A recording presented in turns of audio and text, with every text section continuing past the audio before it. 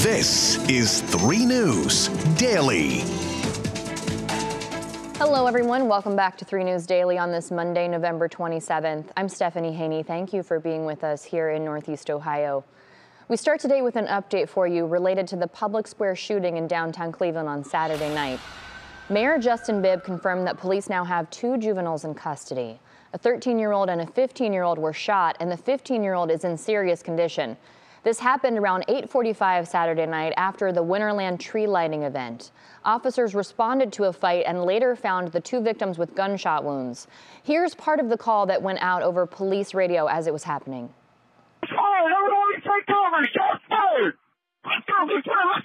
Radio to all 3rd District cars got shots fired in Public Square. Isabel Lawrence is covering this story today, and she'll have more information for us starting with 3 News at 4. Now, the driver involved in a deadly University Heights car crash learned his fate in court today. 20-year-old Khalil Johnson was sentenced to 15 to 18.5 years in prison after pleading guilty to charges of vehicular homicide and involuntary manslaughter. Johnson's license has also been suspended for life. The case dates back to May when Johnson crashed into another car at a high speed, killing his passenger and the driver of the other car. Also in court today, a former daycare employee was sentenced for kicking a toddler in her care.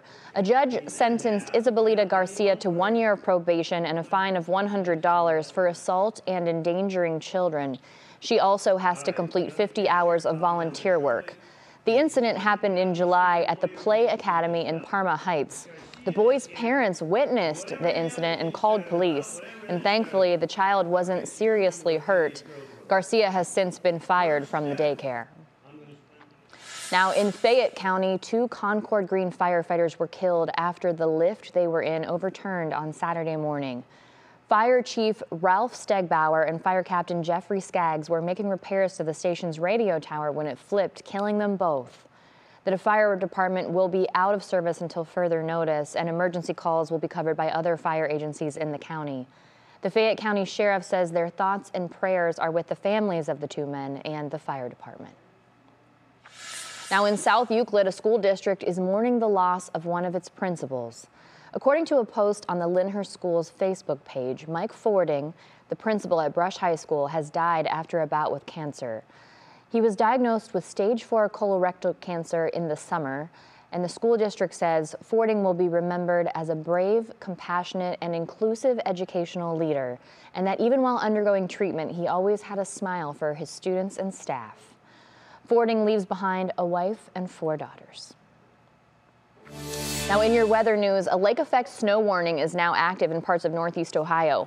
Our weather team says tomorrow's commute could be a little dicey. ODOT has been preparing and says they have done 150-point inspections on their plow trucks. The state says they have 776,000 tons of salt ready to go, and that's far more than they needed last winter. Our Kaitor K will be along at 4 with more on this story.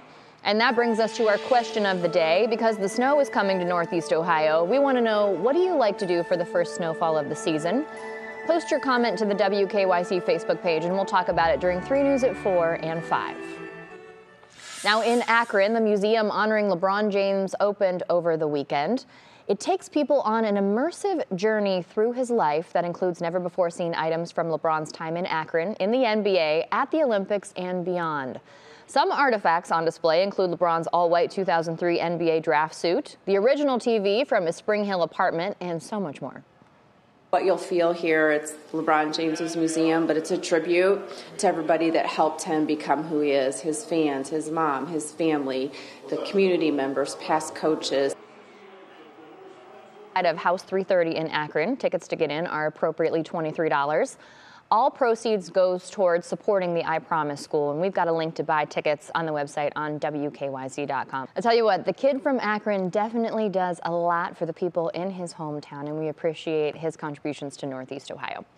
All right, thank you very much for being with us for today's edition of 3 News Daily. Wherever you're watching or listening, we appreciate you.